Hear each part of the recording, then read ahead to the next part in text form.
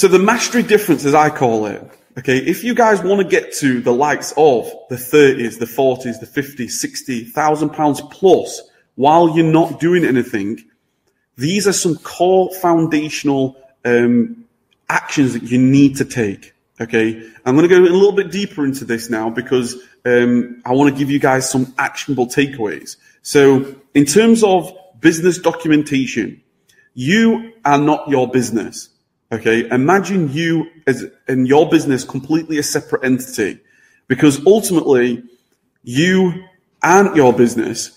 For your business to thrive, for your business to continue without you, you need to give it an identity. And that's where the business objective comes in. Like, what is the objective? A lot of people don't do this. A lot of people don't even take this step. They don't have what the objective really is. Then you have some operating principles. These principles are the rules of your business. These principles are the rules that ensure that the objective is protected. A lot of people don't do this. And the reason, and what happens if you don't go through this process is you can start to lose control of your operations. This building that you're building, if you're scaling more and more and more, what will happen is if you don't put rules in place and you just bring people in, people will start to modify your system. People will start to evolve the system. People will start to think they know what they're doing. People will start to think that that they can be creative, and you've got to stay in control. And that's why we have working procedures. That's why we manage procedures and not people. We manage procedures and not people. Because if we manage a procedure, that procedure can then manage multiple people at once.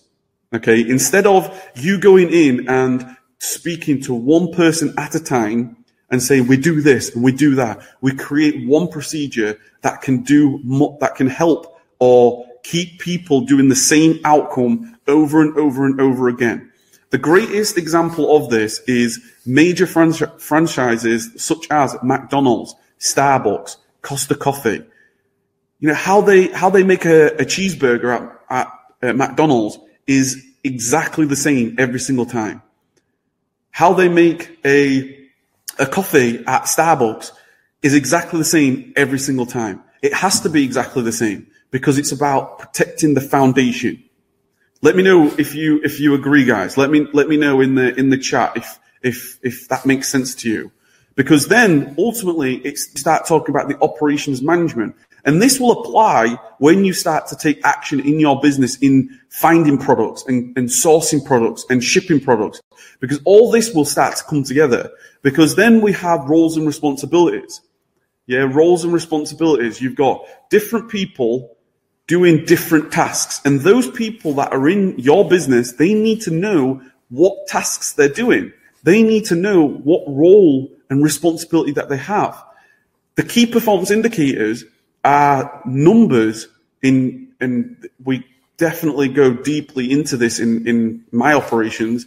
These are numbers that are fed back every single day. How much have we sourced? How many winners have we had?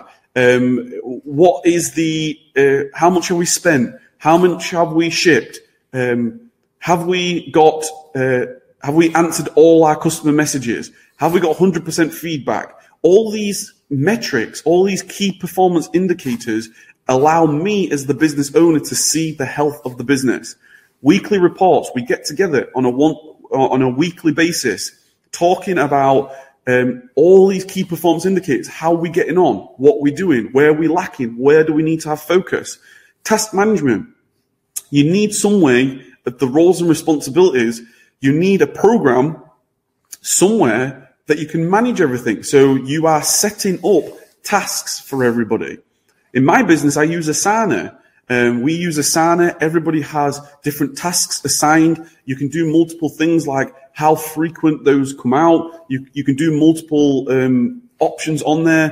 Who's responsible? Have they been fed back? Is it late? There's so many things you can do. And this is just from a foundational point. Team recruitment. There's a whole process on really recruiting a team member. You know, me personally, when I went into 2016, I started to recruit my first senior assistant.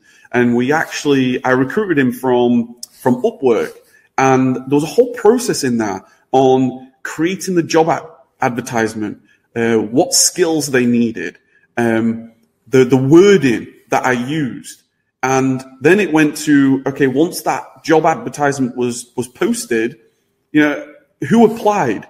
Is there quicker ways on how to ultimately get rid of the garbage, if you like, because you're going to have a lot of people apply, and get to the people that are serious, the people that ultimately are going to help you in your business.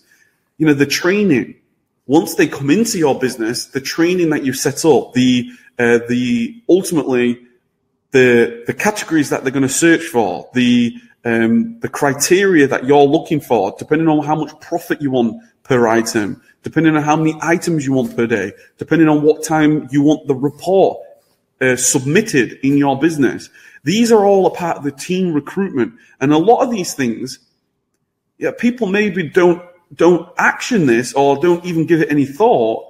And ultimately you need this. If you're going to have, a multi-million business, if you're going to get to, the 30,000, and if you're going to be able to sell, $2,000, $3,000, $4,000 dollars per day, you need to have all this in place. Appraisals. We've just done appraisals.